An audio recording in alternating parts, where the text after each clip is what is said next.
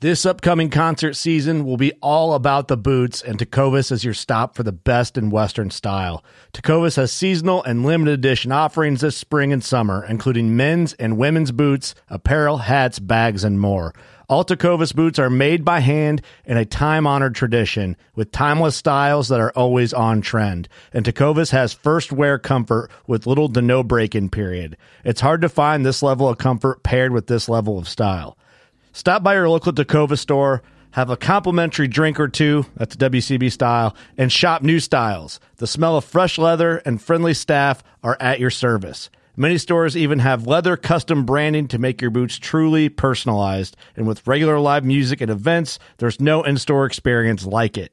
If you can't make it into a store, just visit tecovas.com. That's TECOVAS.com. They offer free shipping on all boots, as well as free returns and exchanges, and ship right to your door. Go to tecovas.com and find your new favorite pair of boots today. Fishing like a local isn't just about catching fish. It's about connecting with the environment and the people who call it home. It's about hearing the stories and traditions that have been passed down for generations and sharing unforgettable moments with the people you meet along the way. Fishing like a local is having an experience that stays with you forever. And with Fishing Booker, you can experience it too, no matter where you are. Discover your next adventure on Fishing Booker. Hey, everybody, and welcome to the podcast today. I'm going to tell you about a few quick things, and then we're going to get right to a great conversation. This episode is brought to you by Waypoint TV. Waypoint just introduced their live feature, and their live feature is a way that you can go and click on the live feed, and it's basically like Shuffle. You go there, click that. You don't have to worry about selecting a show. They just start playing for you. You can keep it on in the background like I do, and sometimes you find some new cool shows. So go to waypointtv.com, find out how to watch on all of your different devices. Recently, also, I want to tell you that I made a big mistake with the artwork for the podcast. And I had no idea that this was not allowed, but somehow I included a couple of logos in the artwork for the podcast. Apple didn't like that, and they rejected it. And I didn't know what to do. So all of a sudden, the podcast just disappears from iTunes. You can't find it. It's gone. Everything is gone. I had no idea where to turn. So I called Libsyn. Libsyn is a service that hosts podcasts. They were incredibly helpful. And without their help, I really seriously don't know what I would have done. But Libsyn was incredibly helpful, so I just want to give them a quick shout out. If you guys are thinking about doing your own podcast, or you already are, and you're unhappy with your service over there, check out these guys because they are the real deal. Finally, we have a website dedicated to the podcast, TomRowlandPodcast.com, TomRowlandPodcast.com, TomRowlandPodcast.com. You can go there and check out all the different stuff that's associated with just the podcast, including the new section that we've added there, which is the book club. Almost all of the guests have books that they have either suggested on the air or off the air, books that have been important to them, books that they are currently reading. And we have a book club with my close personal friends. We have a book club that we read a book about every 2 weeks. And I've included all of these books on the podcast website. You can go to book club at the top, and I started to be an Amazon affiliate. So if you want to participate in this book club and read the same books that we're reading, you simply go there, click buy now, and it will take you to Amazon. You buy it right through your account as normal, and Amazon is just nice enough to give us a little kickback, which supports the podcast. So if you're interested in the books, that's a great place to get them. So thank you very much for that. Now, on to a great conversation. Guides in general are a resilient bunch of people. You wouldn't have become a guide if you listened to everybody tell you no. I mean, my family told me no a million times. We don't take no for an answer. And that's part of the reason why we've made the progress we made in this fight. Daniel and Chris are fishing guides. Our base is fishing guides. We don't take no for an answer, and we know what's happening in the state is wrong. And so we're going to fight to make it right. My name is Benny Blanco, and this is the Tom Rowland Podcast.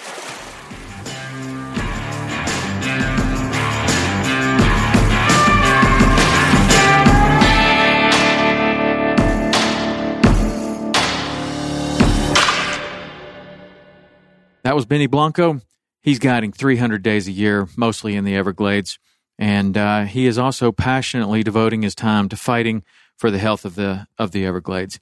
If you're familiar with this issue, this will be a lot of interesting and additional information to what we've covered on the podcast before. If you're not familiar with the issues in the Everglades, this will be a good primer for you to kind of understand the issues that are going on down there better and how important it is that we try to do something to fix it.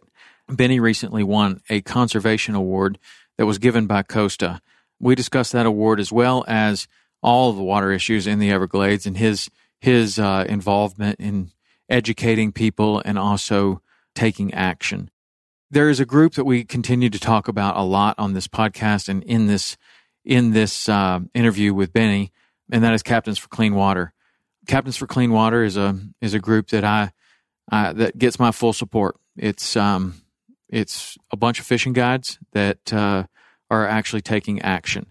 So if you don't know what Captains for Clean Water is, you can go to captainsforcleanwater.org, check out their website. It's referenced many, many times in this podcast with Benny, and there's some videos up there. That way, those videos are probably the quickest, easiest, most concise, and most accurate source of information on what's going on in the Everglades right now. So if you're interested, that's a great place to go and find out, just what's going on. And if you like it and appreciate what they're doing, it'd be great if you could become a member or at least follow them on their social media platforms. That's incredibly important, because if there is something that needs to happen, like recently there was this bill that needed to pass, and they can use their social media, their email lists to get the word out to people so that they can take action. So Benny and I sat down. He was fishing all day. He met me, and he's really working hard. Benny is a hard-working guy. He's fishing all the time, and he's also finding time to raise a family and finding time to fight for the Everglades. He's passionately pursuing what he knows is the right course of action. And I really enjoyed this conversation with Benny. I hope you will too. So stand by for Benny Blanco. All right, Captain Benny Blanco, thanks for coming, man. I really appreciate it. Thanks for having me, Tom. Yeah, absolutely. How was the fishing today? It was great. We caught a bunch of snook and redfish, yeah, which is a nice change of pace. Yeah. The park hasn't been exactly wonderful this last couple of years because of our issues with water. Mm-hmm. And but on the days where we can target them and actually sight fish them, it's wondrous. It reminds you of how it used to be. Yeah. Yeah. So you've been fishing the park all your life? My entire life. You grew up in Miami? I'd like to say I grew up in the park. Okay. But I grew up in Miami, yes. So who introduced you to that? My uncle and my father did by chance. Really? They'll probably kill me for saying this, but they weren't great fishermen. Yeah. They were great outdoorsmen. Yeah. And they just gave me a taste, and that was all I needed to jump in full steam. So they had a boat, obviously, and would get you out there on the weekends, or? Yeah, my uncle had an old Hughes, mm-hmm. and he took me one time when I was really, really young, and I don't even know if we caught very much, but it was the separation from Miami. It was the separation from concrete. It was surrounded by trees and the birds and the fish, and just being completely captivated. Mm-hmm. And I knew that I had to do something more there. That's all I knew, and I was drawn to it constantly. I grew up playing sports, and that was my first love. But as I became older, it became evident that I needed to spend more time in the Everglades National Park, and that's what I did. So that became a profession at what point? I think it was not by choice. Really? I was taking friends and jumping on friends' fathers' boats and they quickly realized that I knew what I was doing, or at least had an inclination of what to do. And that led to, let me pay for your gas, let me jump on. And then it led to, let me give you $100 for today, to me realizing that this is something that I should probably explore more. I went to school at Georgia Tech in Atlanta for a year. Georgia Tech, really? I did, yeah. I wanted to be a civil engineer. I wanted to do something for the environment, believe it or not. Yeah. But I missed the water so deeply that when I came back, I just I jumped in, and then it's all she wrote since. So I think Joe Simons from Salt Strong, an alumni of this podcast, he also was a Georgia Tech guy. That's a great school, really great school. I know a lot of people that have gone there. So the civil engineering, did you finish Georgia Tech? I didn't, no. And that's because you just had this calling for the water and you had to get back? Between you and me, I think it was. I definitely wanted to finish school. There's no question. But sitting behind a desk, looking at a computer screen, becoming an engineer was not appealing. And thinking about those snook and redfish and tarpon was. Mm-hmm. So it was an easy decision for me. And then once I started and realized I could make some money doing it, it wasn't a very hard twisting of the arm to get to commit fully. Yeah. Did you have a boat that you could start out with, or how did you make that happen? I didn't really. My dad had a little 17-foot sailfisher, believe it or not, and it was enough to get me on the water going. I had a little John boat, and that's what I did most of my exploring with, which is an excellent boat to explore with. Yeah. And then I bought my first Hughes light tackle, an old school light tackle that was just beat your brains out, but it got me on the water, and I was able to entertain guests, and that's what started it all. Yeah, that's cool. And so now, like right when you came in here, you said you're fishing 300 days a year. That's a heavy schedule. What's your family life like? That's a good question. My family is extremely supportive of what I do. It's been tough for the last couple of years because I've been 100% invested in the fight for water, which means we don't take vacations, which means I don't have 2 days in a row to be with them. It means we don't have a lot of expendable income because I spend it going places. And the family life is great in the sense that, again, that they are fully committed and understand, and, they're in. I spend my evenings doing homework. Every chance I can attend one of their accolade, acknowledgments, I'm there. But it's been tough the last couple of years, and it's going to be tough for the next couple of years because we're not even close to being having a resolution. Yeah. So how old are your kids, though, before we move on to the water? I have 3 daughters. 3 daughters? 3 daughters. I have 1 daughter and 2 sons. So how old are your kids? So my youngest is 10. She's a 6th grader. My middle one is 14. She's a freshman. And then I have about to be 16. She's a sophomore in high school. Yeah. I have a 15, just turned 15, and she's a sophomore. That's a different deal because I had the two boys that are both now in college, and a lot of different challenges with girls. 3 girls. That's interesting. My uncle had 5 girls. Wow. Yeah, 5 girls. He just kept trying for the boy, and he just kept getting girls. I became wise after the 3rd one. Yeah, yeah. Well, he would say that his life wouldn't be complete without all 5 of them, but he did keep trying for the boy, and he kept getting the girls. But that's cool. So you just won this award at the ICAST thing, which was a Captains for Clean Water, and Costa gave an award for a captain that is the most involved in the fight for the Everglades. Is that what the award is? It was a conservancy award.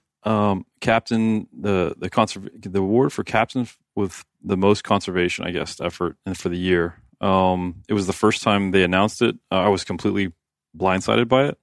Actually was speaking with Amanda from Costa when they announced it, but initially I was extremely thrilled, and just in general, that there was an award acknowledging conservation efforts, because I don't think that we do enough of that.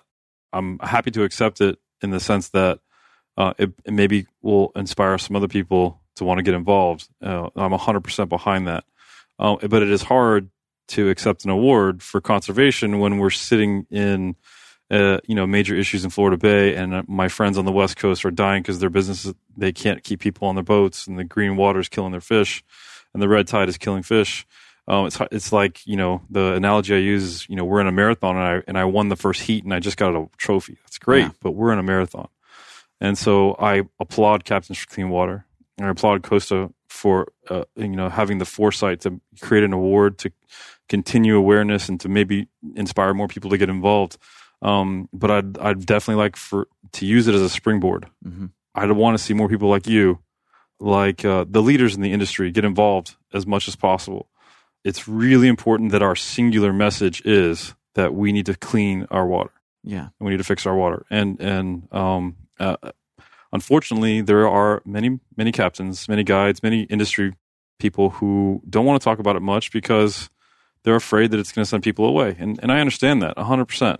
I, however, have adapted the other methodology, which is to educate my clients, to tell them about it, to encourage them to get involved, to make them become members of Captains Clean Water, Bull Sugar, Everglades Foundation, to write their congressmen and senators, because the only way we're going to get to a resolution is if we all stand together, shoulder to shoulder. Yeah. I also think it's super important. I mean, I know from my own journey in this and fully understanding this issue, it really helped to sit down with Daniel Andrews from Captains for Clean Water and have him explain it. And he's been on the podcast twice now, and we've had tremendous feedback from the listeners who, from all different states and from all different, even different countries, coming up with an understanding. And I'd like to talk to you about how you're explaining this to your clients and how you're explaining this to different people, because you're coming at this from a slightly different angle than I am, being in Miami. We're down in the Keys.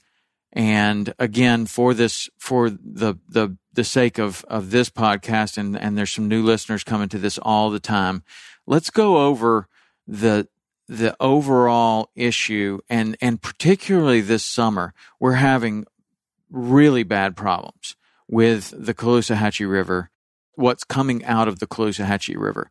So one of the things that I think a lot of the people, particularly that are familiar with the Florida Keys, and maybe that's the only place that they fish in Florida, and maybe it's Key West, and this whole issue is really, to them, they come in, they come out, everything looks great. We've had algae blooms there that are associated with this. It's very scary, and it was an eye opener to see that stuff come in, especially in the middle of tarpon season, and you got this green water. But you have a lot of areas in the Florida Keys where there are tons of fishing guides that this all of what we're talking about has no effect on them whatsoever, right? Like if you have a guy that's maybe in Duck Key and all he does is go out to the reef and go sword fishing, he's not seeing any effects of this whatsoever. However, you're having other people that are fishing in the Everglades, and I guess in a nutshell, a lot of the bites in the Everglades, and I'm not telling you this, I'm just kind of bringing the audience up to speed a little bit. There's an issue in the Everglades of the water being not enough fresh water at all, so it becomes too salty. Hypersaline. Hypersaline. So you're having it's like you had a saltwater fish tank in your house and you just never add water to it. It gets lower and lower and lower. The salinity gets higher and higher and higher until absolutely nothing can live there. And you have weird algae and all kinds of weird things that are going on.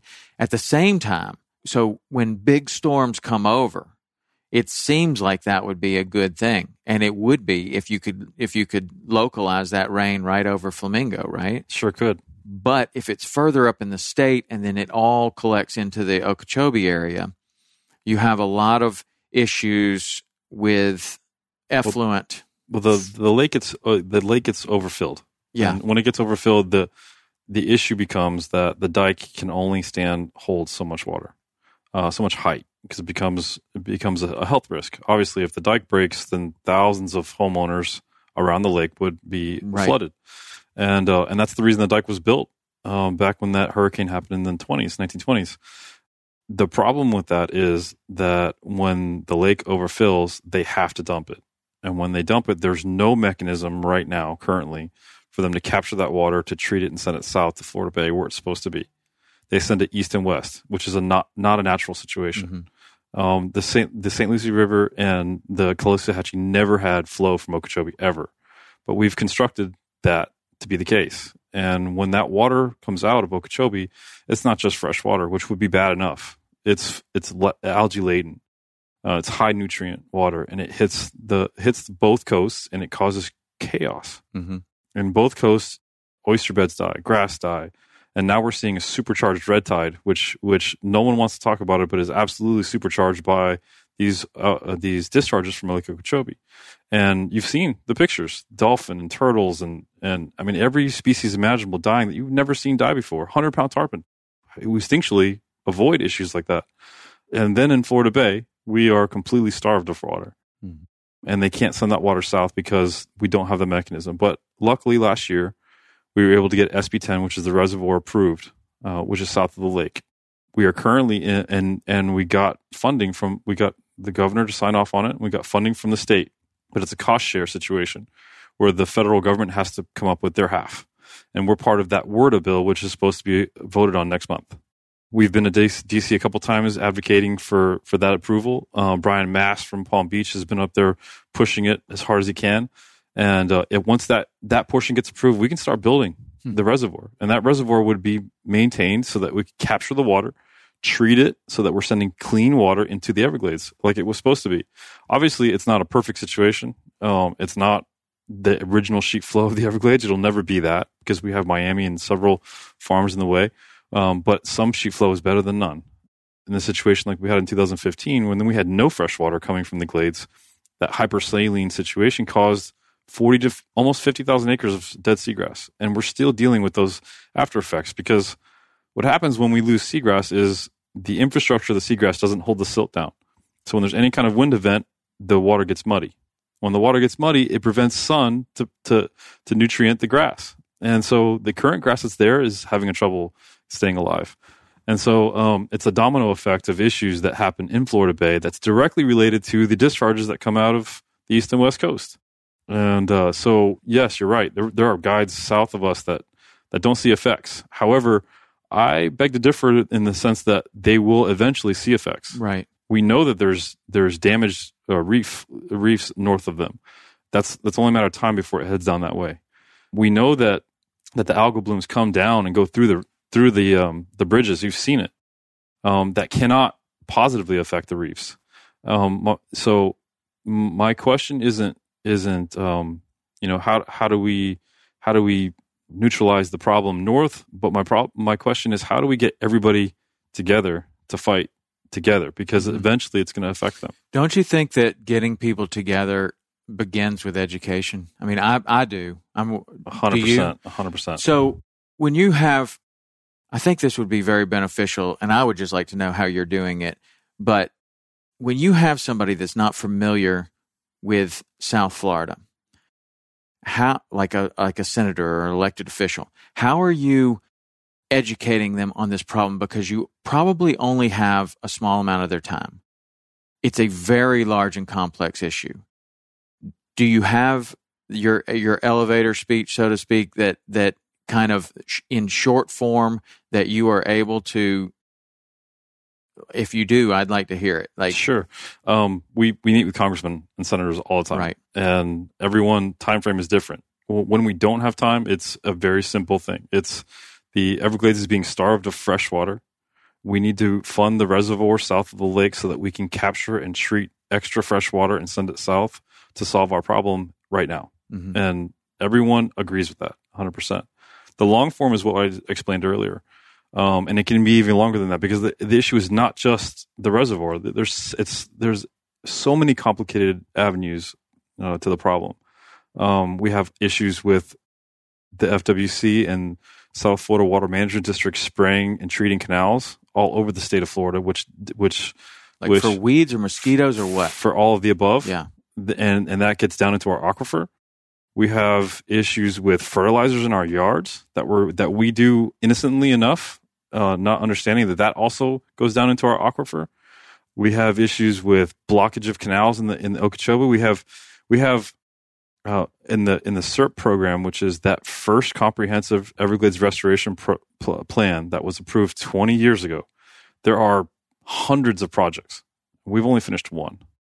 And the one is one is the bridging of the Tamiami Trail, Okay. and that was just a small portion of that bridging. Some of it has been approved since, and so just knowing that there's 100 projects, even if we got the reservoir approved and funded and built, we still don't have the mechanism to send it south. We still have all these other projects that we have to get done. So it's an extremely complicated project. It's a series of projects. There's no one silver bullet. I wish there was. The reason we push the reservoir is because it has the most immediate impact, the potential for the most immediate impact, and it's something that we could actually tangibly put our hands around. And it was part of the SERP project plan from the beginning. Mm-hmm. And that's already been voted on, approved, and everything. That's where it really hit home with me when I was talking to Daniel, and he was like, "Look, if people knew about this and knew that this was already been voted on, they would be, rioting in the streets. Like, this is something that has already been established, but nothing's been done. One thing's been done in 30 years. It's a constant struggle with the red tape involved between a plan that gets approved and when it actually gets done, because there are so many different agencies that have a say in what happens and where it goes and what it does, that it's exhausting. Mm-hmm. And unfortunately, a lot of those agencies, their directors and their boards are appointed by a governor who's influenced by special interests. I hate to get political, but that's the problem. Is our political will isn't for us. Our political will is definitely special interests, and this election in November is critical for us. We have to have an AG and we have to have a governor who are pro-environment. Otherwise, we stand to lose our estuaries. I mean, we're on the brink already. And so, are there people that are in line to run that you feel strongly about? There are on both sides of the tail. DeSantis is the Republican who has been fighting with us hand in hand. He's running against Adam Putnam, and Putnam has proven to be someone who takes a lot of money from those special interest groups that we spoke of. And for AG, I don't have someone to recommend because there are some really, really good, great ones, but Matt Caldwell is the one that I would highly recommend against, because he's been part of that flow of money that we have that has proven over the years and up and down the scale all the way to Washington D.C. dictates what happens politically afterwards. I think if we can separate ourselves from those special interest groups in a massive way, that we can make some positive change happen immediately. Mm-hmm. And so let's just blue sky it and say that everybody comes together and the people that are supportive of this issue get elected. In your opinion, you blue sky it. What happens then? What's the best case scenario that we can hope for right now? So our best case scenario is that we have a South Florida Water Management District board that is appointed, who are made up of scientists, biologists, and people who understand the flow of water, and not farmers who stand to benefit off of water. It would also mean that our reservoir is on a fast track, which can absolutely happen. We've done everything in our power to make that possible. And if our reservoir is fast tracked, we could look at a reservoir being built and operational in 2 years. Blue sky would also mean that the 4 or 5 projects between the reservoir and the top of the Everglades, the top of Taylor Slough on the east side of the Everglades, are completed, and that can all happen at the same time. That would be blue sky, which means that we'd be safeguarded to an extent for those perfect storm situations that we had in 2015.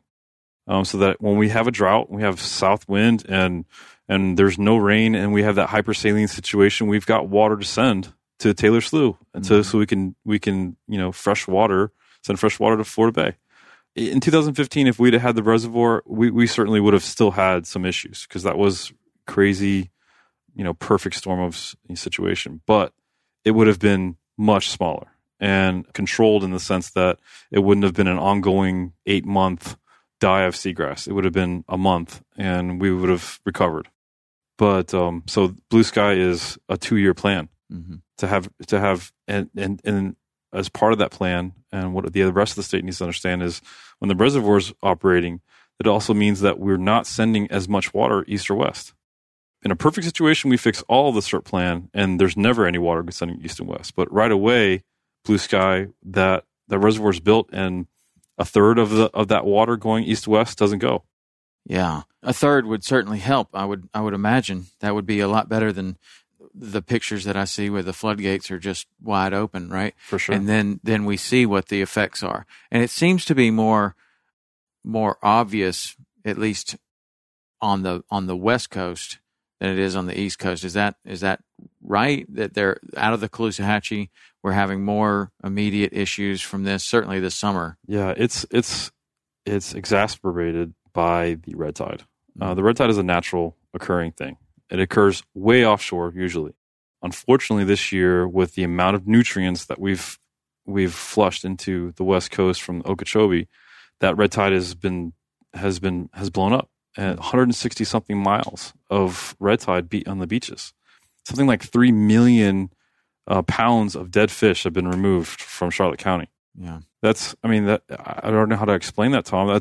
That's a family's vacation ruined. That's a little boy's first fish.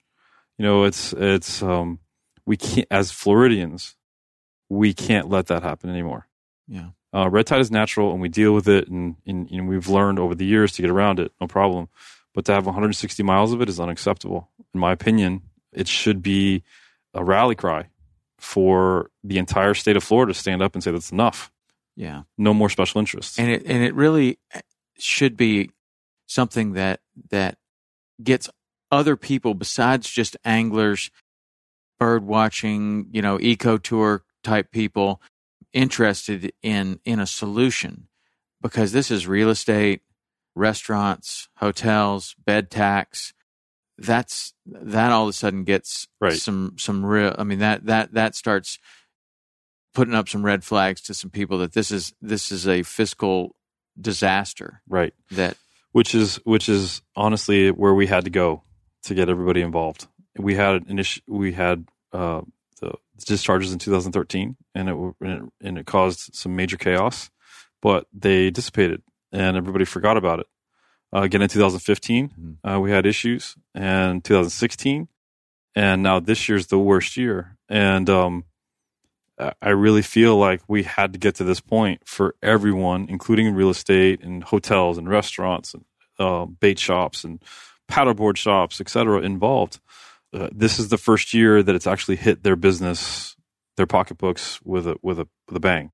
And I think this year is going to result in issues next year and the year after that, because we're getting national attention now, and people came this year who are never going to come back again.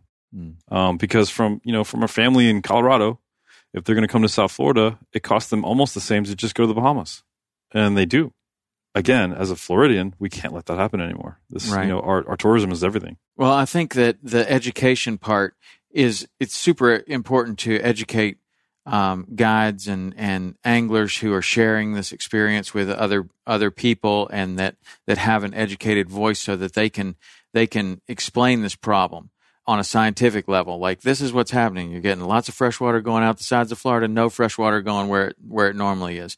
You're having high salinity here. You're having fresh water, pure fresh water, where it should be salt water. That's the simplistic explanation of what's going on. That causes all kinds of problems. If you can educate a lot of the fishing guides so that they can speak well to their very influential customers, who a lot of times might be elected officials. I mean, right. Lots of people like to fish down here.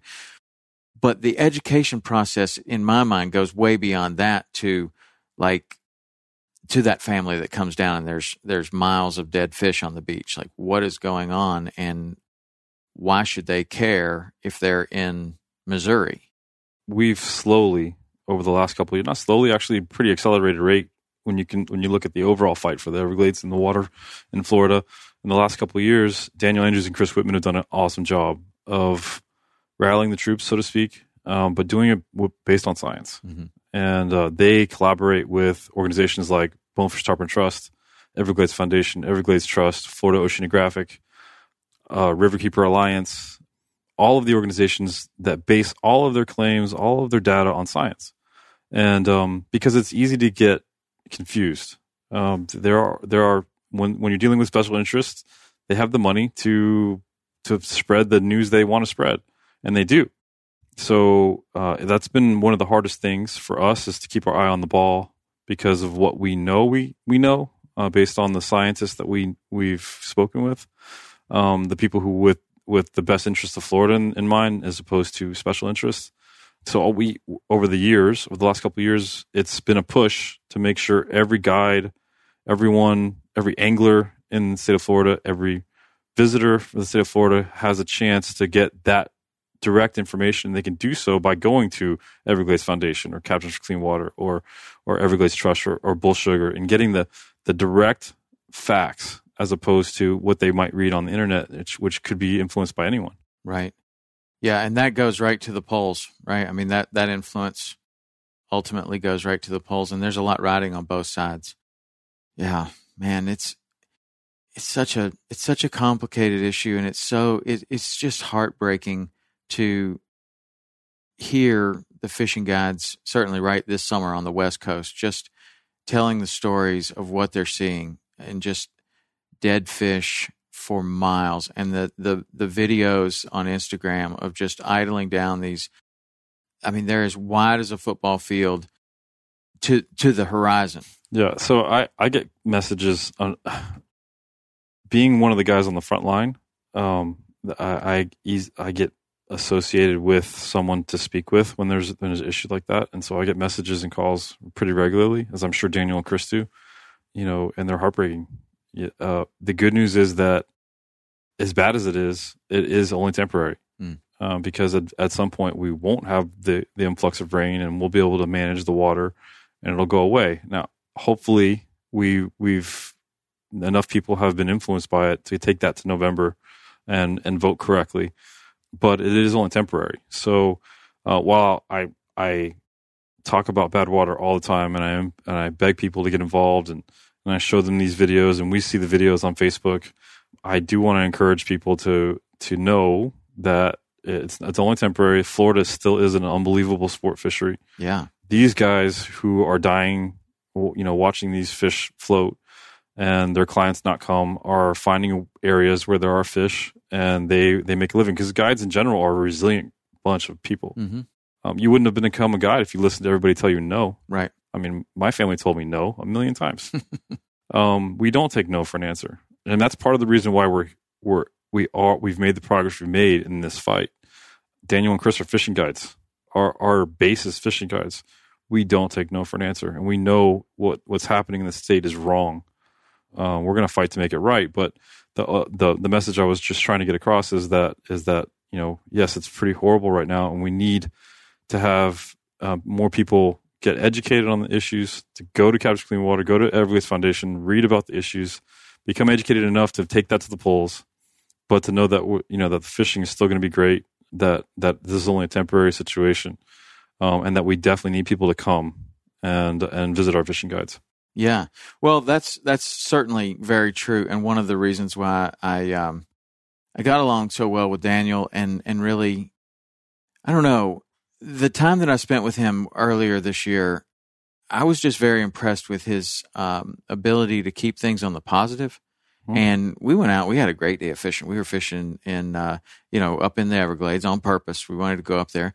Saw some things we had never seen before. We saw permit places that never seen a permit before.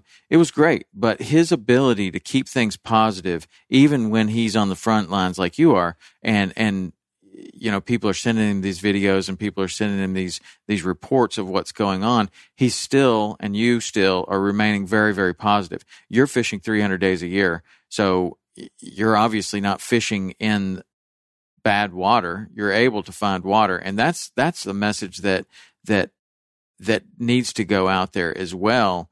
Just like what you said, that the fishing, like after Hurricane Irma, the fishing was as good as it ever has been, in my opinion. I mean, it was dynamite. It was crazy good. Yeah, and I think that's what happens a lot with hurricanes, is that it makes everything man-made suffers, everything natural benefits to an extent. But this issue, it's like this nagging little thing that kind of goes away a little bit, and then it comes back, and it kind of goes away a little bit, and then it comes back. And it seems like if we just handle it and get the ball rolling, Sure. That's the idea, that our children, our grandchildren will be able to experience an Everglades like we always have. Yeah. Well, for years, for decades, the predominant methodology was to not talk about it so that people would still come. But we're past that. And it's a nagging issue that comes back. You're absolutely 100% correct, but it's progressively getting worse. And we have to address it. And we have to fix it. We have the momentum now. We've made some serious progress over the last couple of years. And I really feel I'm super optimistic to the fact that we've already seen, after 2016 in Stewart on the St. Lucie River, we saw replanting of oysters and grass, and it was coming back. And I think that's why everyone's really upset, because they really placed a high effort on refurbishing the area, and it was coming back. So this year in December, the Audubon issued a report that it was the best year on record in the history of record keeping of nesting for wading birds in the Everglades, and they attribute that some of that to the raising of the Tamiami Trail. So there is huge hope that if we could just fix a few things, if we can send some more water south, if we can stop sending it east and west, if we can address the spraying, and if we can address the fertilizers in general, that we could have a huge positive impact in the Everglades. In fact, I tell this to my clients all the time. No one that I know was alive when we actually had freshwater sheet flow from Okeechobee. It's been blocked since the 20s. We don't even know what kind of positive effect that would be. It might be beyond our wildest dreams. Right. So even a little bit. I hold on to that hope all the time. And the other thing I want to say about the guides in Florida, we're professionals. I think the misconception throughout the planet is, a fishing guide is a guy who sits on the back of his john boat with a cane pole and overalls, and that is not the case. Fishing guides are dynamic. You met Daniel. We are educated in general. We are businessmen. We're obviously marketers. We're great customer service. We don't take no for an answer. Self-driven. We're professionals. And if you call your fishing guide and he's in a bad area and he tells you he can put you on fish, I would trust him. Yeah. We know what we're doing. So my message would be that we need help. We need people to get educated. We are making huge progress. We're very optimistic. We have some major issues, but we're pros. And so rely on us to come down and have your vacations and catch fish. Yeah. Well, there's plenty of great fishing. It's I don't know. We've had some of the best fishing this year that I can remember, and partly that's because of the hurricane. But I mean, it's been fantastic, and actually even up in the Everglades, it's been quite good. Has that been your experience? Absolutely. Yeah. Do you fish mostly in the Everglades? Yeah. So I'm pretty flexible. I grew up fishing Biscayne, so I have no problem going to Biscayne. But I made my name, so to speak, in Everglades National Park, fishing Florida Bay and the backcountry. What's missing for me the last couple of years is that sight fishing in Florida Bay, specifically snakebite and the bites that doesn't exist right now because the water is dirty and there's no grass to clean it. And so those clients that come from all over the planet to fish that sight fishing, I take them to Biscayne. We catch bonefish and permit, and that's been fantastic. Fishing in general in the Glades has been great. It just depends on what you want to do. But again, we were professionals, so we know how to make those adjustments. Yeah, there's no place like the Florida Keys for diversity and variety of fishing, and plus then you have so much tidal difference between the Oceanside and Flamingo and Biscayne Bay and Key West. I mean, you can find an incoming tide basically anywhere, and the right water depth for what you're looking for throughout. I mean, 150 miles of it, right? So there's a tremendous amount of good news coming from Florida, but this is something that people definitely have to be aware of. And I like so much the approach of, look, I don't even know why this is happening necessarily. I mean, like you said, it's a lot of factors. It's stuff we put on our own lawns. It could possibly be mosquito spray. And if they didn't spray for mosquitoes in the state of Florida, not a lot of people would be living in Florida. Certainly not as many as we are. When we were fishing with Richard Black, we were on the East Cape Canal, and he knows a lot about the Everglades, and he was saying, yeah, you know why they built this? And I said, well, no, actually I don't. And he was like, well, it was for cattle. You know why it didn't work? And I was like, well, I don't know. I'm waiting for this good story. And he's like, well, the cows kept suffocating because the mosquitoes would be so thick that they would go in their nose. So there's probably some need to spray. Like, otherwise people are going to leave the state of Florida. If you're going to suffocate cows with a number of mosquitoes, there's probably a need to, and you put in Flamingo. I mean, they don't spray for mosquitoes there, and there are a lot of mosquitoes, but it's so many factors. And I like the approach of not pointing fingers and not saying, oh, it's all their fault over there. No. It's more seeking a solution. And that's what I want to get behind, is I want to get behind the seeking the solution, not the finger pointing and the being upset with one group or another. It's like everything I want to do is moving towards a solution. And I felt like that is exactly what Captains is doing. Captains for Clean Water, and all the work that you guys are doing up in Washington is moving towards a solution of getting something done that has already been voted on and already been in place, but just no work has been done. So what do you think has to happen to actually see work being done? I mean, we talked about blue sky, and we talked about electing the right people, but even at that point, are there other challenges that we might expect, even if the elections go? Like, I love those signs that are like Republican, Democrat, water. Like, that's cool, and you see those in people's yards. And what that means is, look, who cares what party you're for? Vote for whoever's going to fix or be in support of this water situation. I think it's a combination of things. Obviously, the election is important because that'll dictate, who's managing the district, and the district is the one building the reservoir. And they will also work hand in hand with the Army Corps of Engineers with regard to the other projects in the CERT program. So the election is super important. The second thing that I truly believe that we have to come to some type of compromise or agreement is there need not be a separation between fishermen and farmers. And there's a lot of that because, like you said, there's a lot of finger pointing. And the reality is, I fully believe that a healthy Everglades and a healthy sheet flow is beneficial to all. It's beneficial to our water, for the city of Miami, for people's consumption. It's beneficial to the farmers for their fields and the health of their crops. And it's certainly beneficial to the Everglades, which affects all of our tourism. The more separated we are, the more divisive we are, the easier it is for them to keep us from getting that resolution.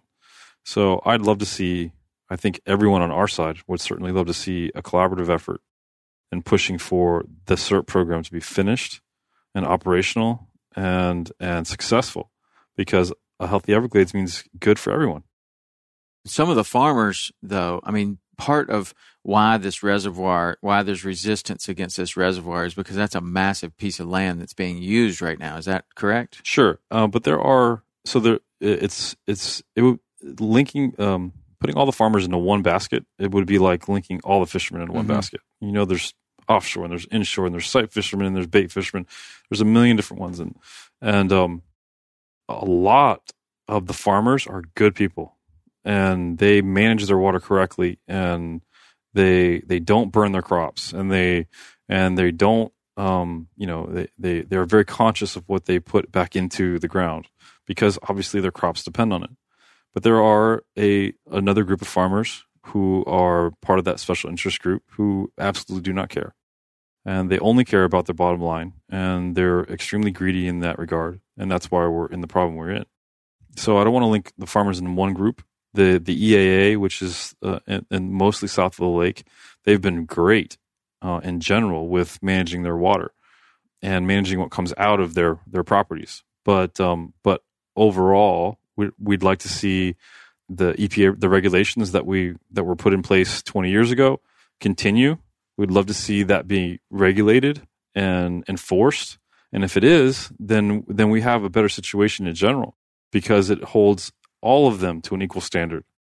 And again, if we can fix the CERT program and manage those regulations correctly, then we can see a healthy Everglades eventually. Yeah, that's interesting. What about the timeline? And are there other challenges with getting? You said it was the Corps of Engineers that would be building the reservoir. That's correct. Once they get the green light, so they have to get the green light from who? They have to get the green light from the feds. So right now, it's part the funding, the $800 million that is the federal cost share for the reservoir, is part of the WRDA bill, which is the overall water bill for the entire country. And that's what we were pushing out so hard on social media just the last couple of weeks. Right. The form on Captains for Clean Water. If you were following our social media and many other people's social media, you're being asked to write a letter to your congressman or elected official, and it was a form letter that you just kind of put your address in there, and you send this letter asking your elected official to support this bill. Right. If they do support this bill, then that gives the green light to the Corps of Engineers to go ahead and break ground and start building this? That's correct. Okay. And is there anyone using that land right now? No. So it's just sitting empty, waiting. Currently, it's all state-owned land. Okay. The original SB 10 proposal included some of the sugar land. The South Florida Water Management District tried to tell us that they made every effort to swap, because we had other state-owned several other properties that they could swap. It just wouldn't happen. So the reservoir itself shrunk. The footprint is different, but it's all state-owned land. It's ready to be built immediately. There's nothing holding us back. Do you have any concern over the funding of this? Like, the money's supposed to be there, right? Do we know that it is there? The state of Florida has already guaranteed their $800 million. Okay. They've already actually said that they would start building theirs once they got indication that the feds would come up with their portion. So in a sense, Florida has done everything they can. We, as a state, we have done everything we can. We've begged, and now we're asking for the feds to commit to their $800 million. Based on what we experienced in DC, we're pretty sure it's going to happen, but it has to happen. And until they sign that dotted line, we can't start. So, it seems like $800 million from the state of Florida could build a pretty good sized reservoir. If you had another $800 million, is there a way that Florida could go ahead and start without federal support? They could, but remember that the reservoir, we haven't discussed this, but the reservoir has to be built correctly. A reservoir isn't just why don't you explain what the reservoir exactly is going to do? Obviously, There's a lot of extra water. Mm-hmm. It has to go somewhere. And then this is a place where it's going to be treated. Right. It can't be just a bathtub to hold water. It has to have STAs, which are treatment areas, and which is made up of different foliage, which is proven to take out nitrates and phosphates, and it has to be treated. But there are a few methodologies for how the reservoir needs to be built. Some people think it should be built very deep, which is extremely expensive. Some people think it needs to be built very shallow, which is expensive because it has to be wide. Right.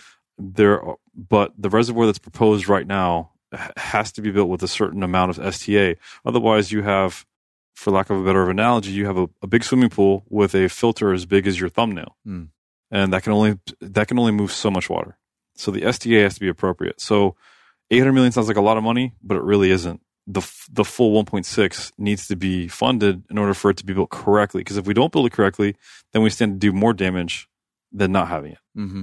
Because we can't send the algae water into the Everglades. That would be worse. Yeah, and that's been something that I've seen a lot of people asking. Like, how do we know that this solution is going to be better than the problem that we currently have? Because I'm sure you know as well as I do that a lot of times when man gets involved in trying to fix a problem, like there's an introduced species, so let's introduce another species to kill that species, and and both blow up.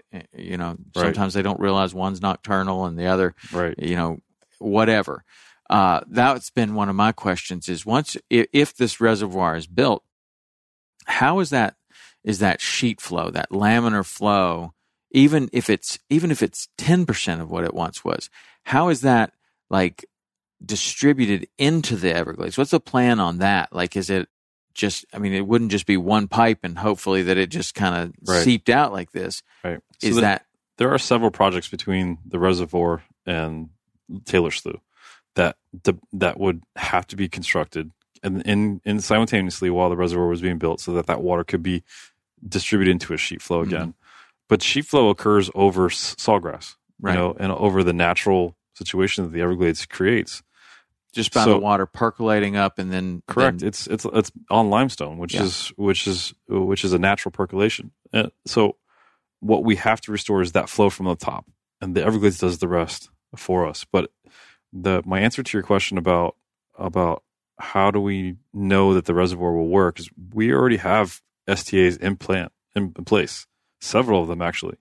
They're used as duck ponds constantly because the foliage that's there is conducive to ducks and other wildlife and wading birds, and so this is just a bigger scale, and it allows us to capture extra water in situations where we'd have to open the dike, open the water, and send it out east and west. So it's a much bigger scale, and again, it was part of the CERT plan from the beginning because it was the central piece of the CERT plan. In order to convey more water in a bigger form down through the Everglades. So we know the STAs work. We know that conveying more water requires a bigger STA, so the 1.6 is necessary in order to build it. And then we know that there are other projects between there and Taylor Slough that have to be constructed. The Tamiami Trail being one of them, and that one is fairly done. Although there's still some more work to be done west of where Miccosukee is currently. Mm-hmm. So assuming the reservoir is built and the STA is built correctly and those other projects are done, then we would have some sheet flow again. And it would be somewhere near 10% of what it would normally be. Yeah. And that water is getting into the areas that it needs to be, the Rankin, Garfield, Snakebite, all that is benefiting from that small amount. I mean, ideally, 10%, some of it is getting down there. Ideally, the reality is we've never seen water flow south. So what we know is based on how the rain flows, and we know when it rains, it comes out of Garfield Bight and it comes out of the other bights naturally, and so we would simply be adding water to that situation. So I'm fairly certain that water flow on that east side in a dry season would be fantastic. Yeah, because I've seen it. But again, we've never been in a situation where we've had general flow on the east side. It could be phenomenal, but getting the reservoir right and getting the STA right is absolutely critical.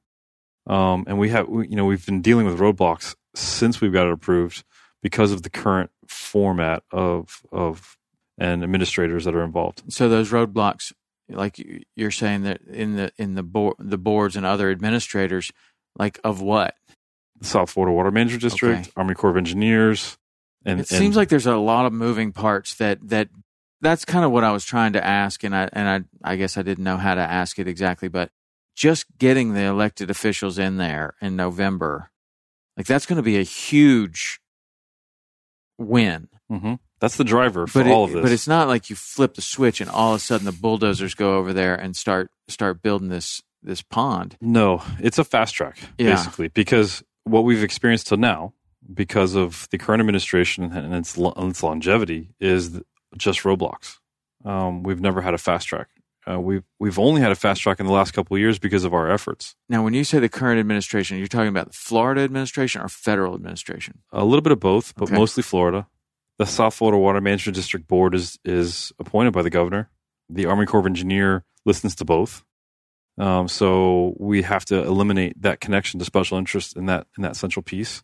And if we do, then we rely on science again. Mm. And we know that when we rely on science, we can actually get some things done correctly. Obviously, the Army Corps of Engineers hasn't been great with a lot of things in the Everglades. We've seen that and experienced that. I don't know how much of that was dictated by special interest or not, but I know that we have good science now, independent scientists that are funded by companies that have nothing to do with any special interest, who are telling us that we have to restore water flow. And so I fully believe that if we can elect the right people in November, that we can fast track some of those projects that will help us immediately. Mm-hmm. And we can see some positive change in a couple of years. Yeah.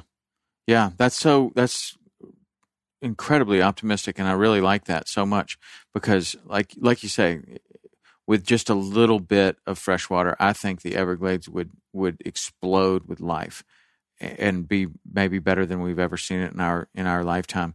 And if that could be kind of expanded over the years with more cooperation, and I think, don't you think it all boils down to on a federal level, like if the economy of Florida goes through the roof because the ecosystem is healthy and tourism is up and commercial fishing is better and on and on down the line, that really opens people's eyes to maybe this situation in a way that they're not currently looking at it. Absolutely. Yeah. We know what the tourism industry is in the state of Florida. Mm-hmm. Everyone relies on it, whether you're in tourism or not, because it affects everything Mm-hmm. in the state. I'd like to think that we have the ability to be the model for the rest of the country on how we take back control of our water. We make in the environment and protecting it a priority, because we're not the only state in the country that has problems with water. As a matter of fact, I don't know a single state that doesn't have a problem with water. Right. Some too much, some too little, some not any at all, some diverted. It's all about but there's water always rights. a water issue. It's a water rights issue, and it's throughout the entire country, and special interests are winning throughout. But what they underestimate is the power of the people. And in the state of Florida, we love our water. Mm-hmm. We are here because we love water. I would have been at Georgia Tech if I didn't love the water the way I do. So we're going to fight for it. And we have the ability to be the model for the rest of the country. And November is when we make that statement. And I think it's going to be a huge turnaround with regard to how we treat our water and how we protect our ecosystems and estuaries and watershed. And I want to believe that it's going to be a first step to a brighter future for our state. And like you said, it's going to the domino effect is amazing. If our economy will boom again. Unfortunately, this year it's going to be down. Well, it's down, but for a lot of factors. I mean, the hurricane was a huge factor in any tourism dollars being down. I mean, there were areas of the state that were basically closed. I mean, not even the residents could get into the Florida Keys. So there's 3 weeks off of having everything closed. That's a lot of money. Mm-hmm. So, I mean, I think this year's an outlier in my own opinion.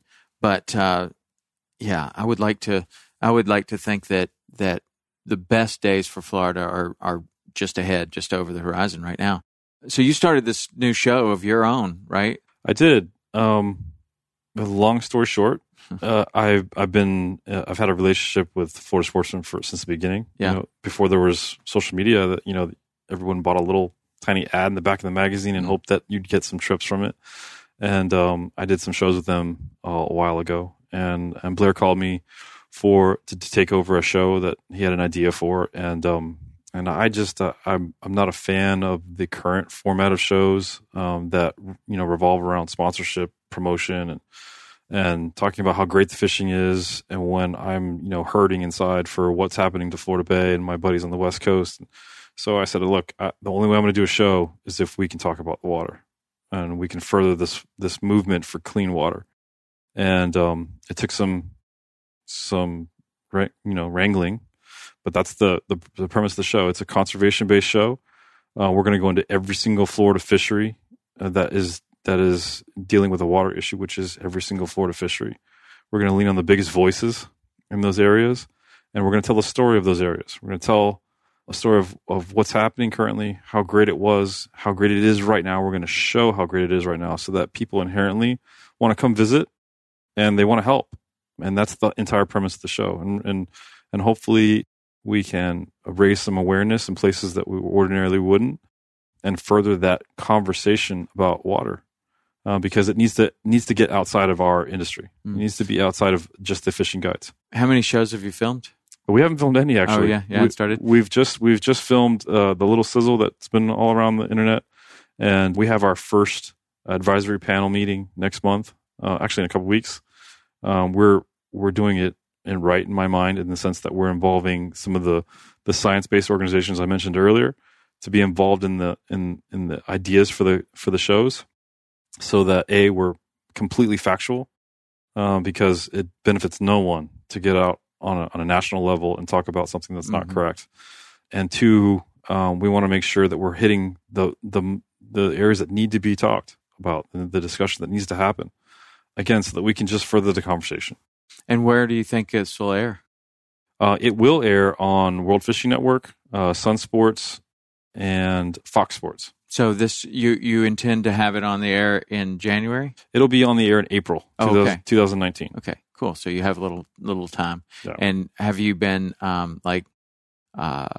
you've got an idea of how the shoots are going to go and where you're headed? And I mean, you seem to know the areas that you're going, but do you storyboard those? What's the process? Yeah, for sure. We it's gonna. I mean, I'm already a military style organized person as it is. So the first step is that advisory council. But I've already discussed shows with Phil Pallett in Mosquito Lagoon, with Will Benson in Key West, with CA in Tampa. There's a few others that we're working on, but without a doubt, there'll be storyboards. We will, in every area that we go into, we're going to promote prior to have a town hall, so to speak. So when we go to Mosquito Lagoon, we're gonna have a party, so to speak, where everyone's invited to talk about water, to tell us their stories. We want everyone to be involved in the show, because the show's not about fame or money, because let's be honest, both of them aren't great. The show is really about furthering this movement, and I want everyone to feel like they're involved, because they are. The more people who come and tell us their story and get educated on the actual facts, the more great information we have going out to the general public, and that's what we want. And so we have 12 shows that we plan on shooting, potentially 13 for next year, and the areas that are struggling right now will definitely get airtime. Daniel Andrews and Chris Whitman will be on a show probably.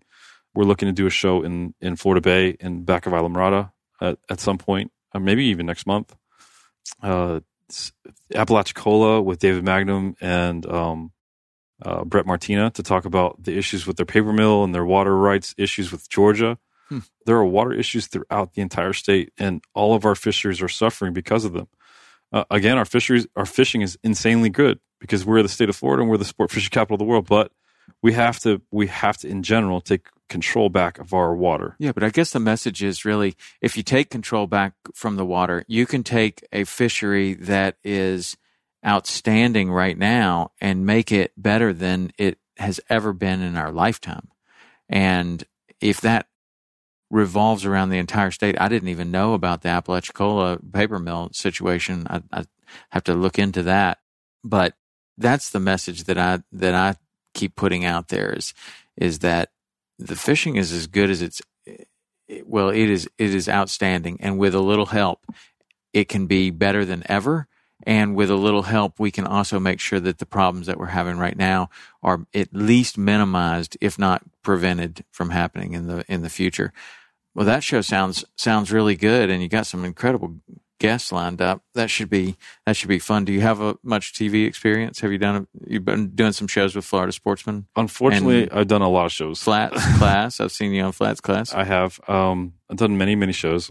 I'm not afraid of the camera at all. In this case, I would be even less afraid or nervous because we're setting the show up to be, it's culture based. Again, I'm not selling anyone's product. Mm-hmm. I'm just telling the truth about a fishery that needs help, and as you can tell, that's my passion. Yeah. So when you're being truthful and you're being passionate, it's easy to make something happen. And if all goes right, the fishing will be so great in these shows that people will want to help, and that's my goal.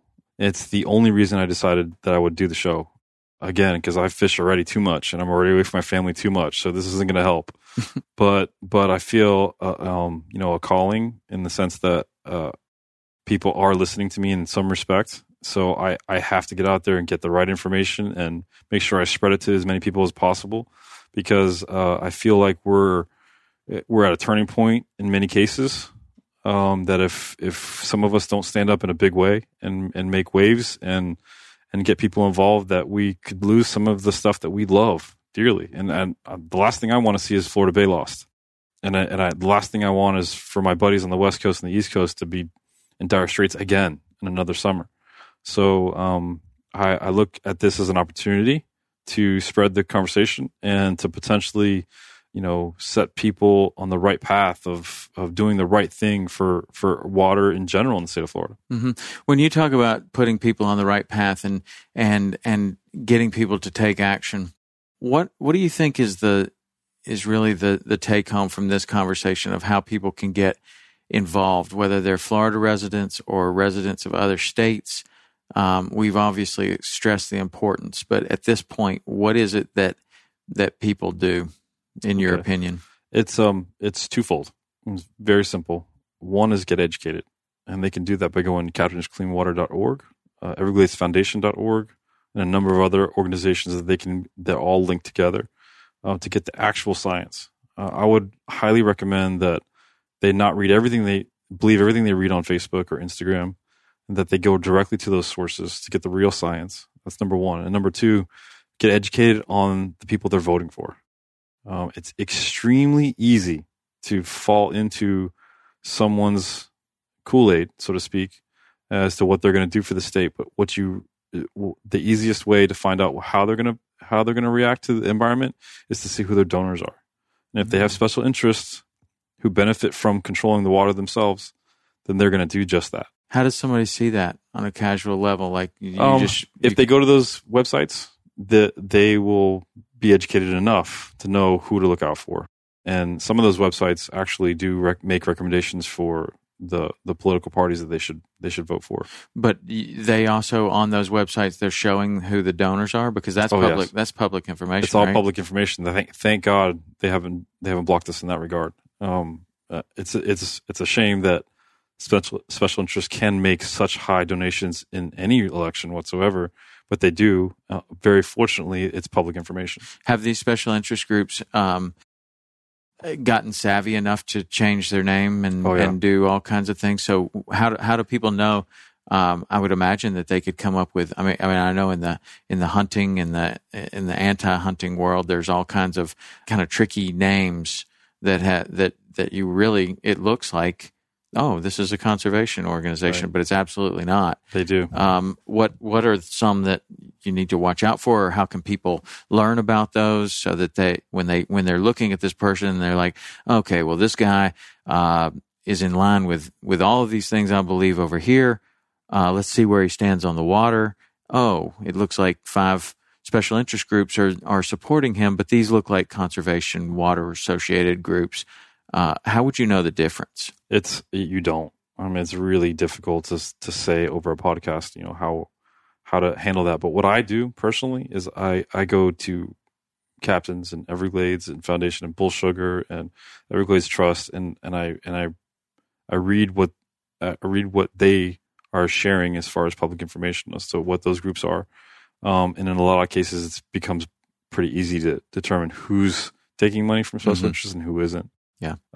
Somebody who's raised $5 million in campaign donations and 4.5 of it comes from 3 companies, that's a problem. And that person's never going to be for the people. That person's for the companies who put them there. That's a really easy way to tell. And this election is not easy. There are a lot of the politicians who are for the right things in one area and who aren't in the other. Yeah. And it's extremely complicated. But I'll tell you this, from my standpoint, water is the biggest issue this year. Why talk about, healthcare reform if there's no water next year? Why talk about, low-income housing if there's no water next year? Well, I think that, obviously, I feel the same way that you do, but I believe that sometimes those are masking issues. Like somebody may be in line with so many things that you want, whether whichever side of the aisle you're on, or no party or whatever, you're trying to pick the person that you're voting for. And certainly the people that are listening to this podcast, water is probably the most important.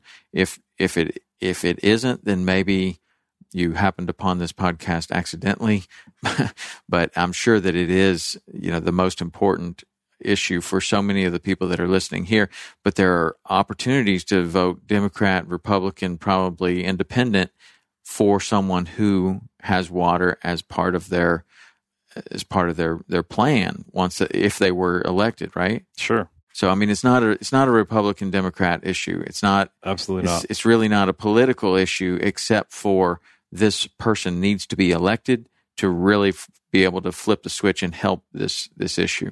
I believe it has to be not their singular issue, but their main issue, because as we alluded to earlier, our tourism industry is reliant on water, and it is in danger this year. Very fortunately, it's an election year, so we have the power as the people of the state to make that change, and that change has a huge effect on how things get fixed in the next couple of years. So I'm begging everyone I talk to get educated on the person they like, to make sure they're not being put there by someone who stands to benefit from them being there, and to make sure that they're going to put our environment, our estuaries, our watershed ahead of everything else, because it's crucial. Anyone listening in Monroe County knows that this is a big issue. And my friend Steve Friedman is running for House Seat 120 to take Holly Rothschein's seat. Holly was voted for SB 10 last year, but in our very humble opinion, she didn't fight. You know, if I was the House Seat 120 representative and I was looking at Florida Bay in the state that it is, they would be so tired of hearing me talk about fixing the water, they would kick me out of Tallahassee. And we need someone there who's going to fight for water, because it is without water in the Keys. What do we have? I mean, we're not farmers. Nothing. We have nothing. So we have to put Steve in office in Tallahassee. If Steve was in office last year when we were fighting for SB 10, we wouldn't have had to fight. He would have got it done. And we need to have somebody in Tallahassee. And generally, the elections around the state for representatives are very much the same. We have grassroots pushes for people who just want to help fix the water. And so having Steve represent us in the Keys in Tallahassee is huge. You know, and now you're for people that might not know, Steve is a professional fishing guide as well. He is. Right? So he's a captain that, and I haven't talked to Steve. You gave me his information, and I definitely want to call him and have him on the podcast as well.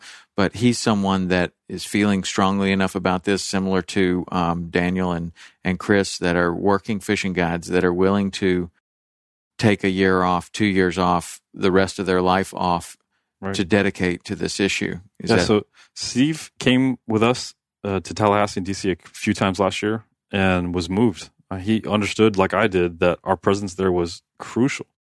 They responded to what we had to say, and he feels strongly, as I do, that if he was to get into Tallahassee, that he could make some extremely positive changes, not just for Monroe County, because a fishing guide in Tallahassee means that we're fixing water throughout the state. And that's important couple dots to connect. But the other thing I want to mention about Steve is that he doesn't want to be a politician. He wants to fix the water so he can go back to work. Yeah. None of us guides want to fight for water for the rest of our lives. And Daniel and Chris don't want to be fighting for water for the rest of their lives. They want to go back to fishing. I mean, that's what we're here for. That's what we grew up. That's what we love. And but what we can't do, what I can't do, what Steve can't do, is sit back and watch politicians take money from whoever and then not protect our water and do what's right for us. Yeah. And so now we've gone over two things. We, get educated on the issue with real science, and you gave the right places to go. Get educated on the people who are running and who you have an opportunity to vote for. And then are there other things that you would like to see people in the state of Florida, like Florida residents, do? Absolutely. I was guilty of fertilizing my lawn for years, decades, because I loved seeing green grass. But I love my water more than I love seeing green grass. And the fact is, we get enough rain, my grass stays green regardless. I don't want to say all fertilizers are bad, but generally they are. And everything you put on your grass gets into the aquifer. And our aquifer is damaged. We already have pump stations on the East Coast pumping up salt water. And that's because we don't have freshwater flow coming from the Everglades. The Everglades is the supplier of freshwater into our aquifer, and which we're working on, as we just discussed, with the reservoir. Well, the salt water being pumped up, that wouldn't be associated with the fertilizer on the grass. That would be associated with no water percolating into the ground, right? Correct. So there's a quantity problem, and then there's a quality problem. It's both. Our aquifer is damaged from both sides. Yeah. We don't have an influx of fresh water coming from the glades because we're starving it in the AAA, and then we're polluting it with fertilizers that we put into our grass. So we have to attack this from all sides. As we said, it's a complicated, super complicated issue. It's not just the reservoir. If it was just the reservoir, we'd be pitchforking Tallahassee right now, and and making sure the reservoir was built. But that's not. It's a combination of things. So, as a Florida resident, you can A, get educated on the facts. B, vote for the people who are going to fight for our environment. And C, stop fertilizing your yards as best you can. I'm sure there are some organic ways to do it. I don't know of them, but I've stopped completely, and my yard is green as anyone else in the neighborhood. Mm-hmm. And I sleep better at night knowing that I'm not putting fertilizers in our aquifer. It's the water that we rely on. I mean, it's already being damaged by water flow, lack of water from the Everglades, and the intrusion of salt water from the ocean. Mm-hmm. Now, what about people outside of the state of Florida, other state residents? Because I know that this is, in talking to Daniel, I mean, he was saying, look, man, we need help from, it might be equally as important for people outside of the state to be aware of this issue and take action.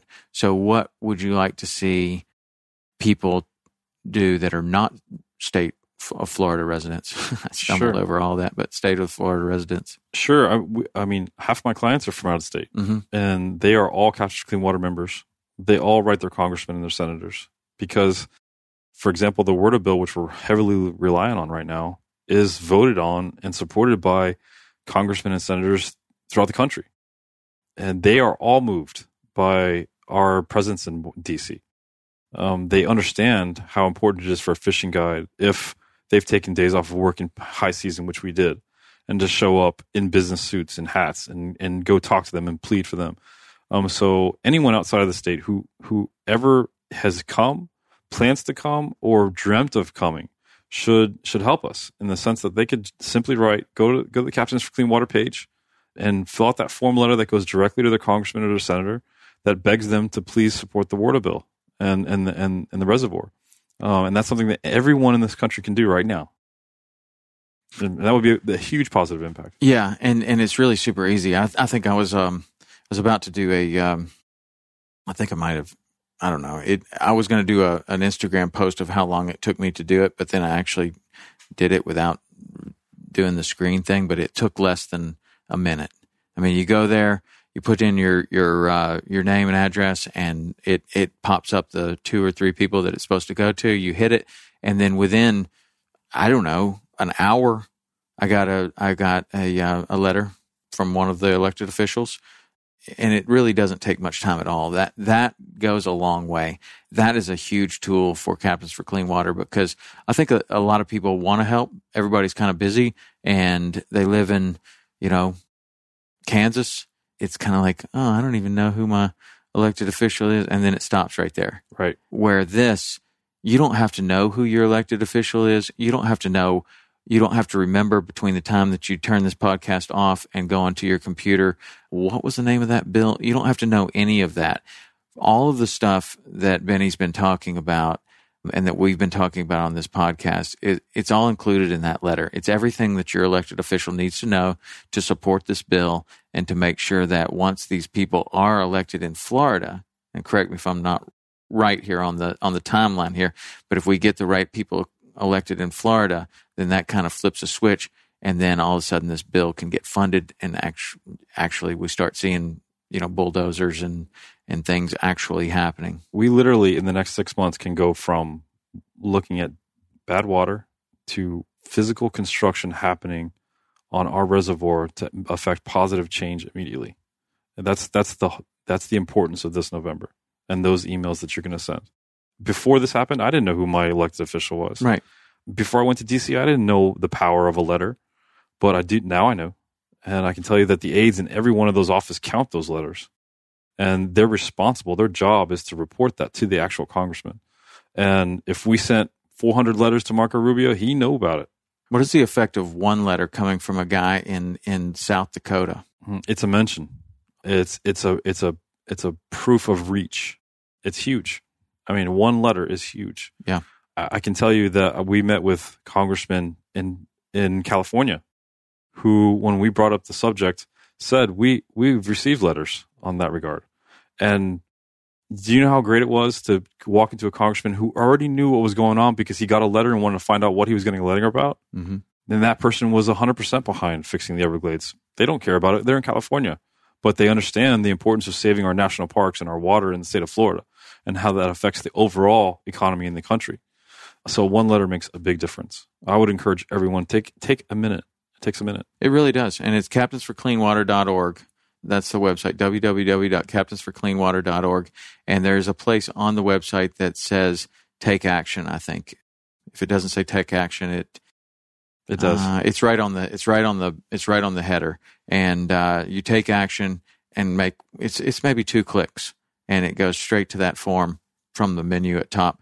But please take action. You know, the Everglades is super important. Some of the people listening may never have been to the Everglades.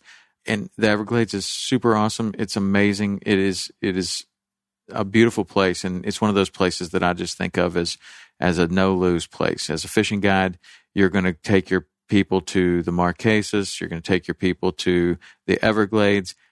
It really doesn't matter if you catch any fish. It's beautiful. You're going to see alligators, crocodiles. You're going to see birds of all kinds. The fishing is likely to be really, really good, but it's just some natural beauty that is deserving of being a national park. And for me, it's super important to think about my kids being able to continue to go there and see the things that they've seen as they've grown up and I've taken them up in there.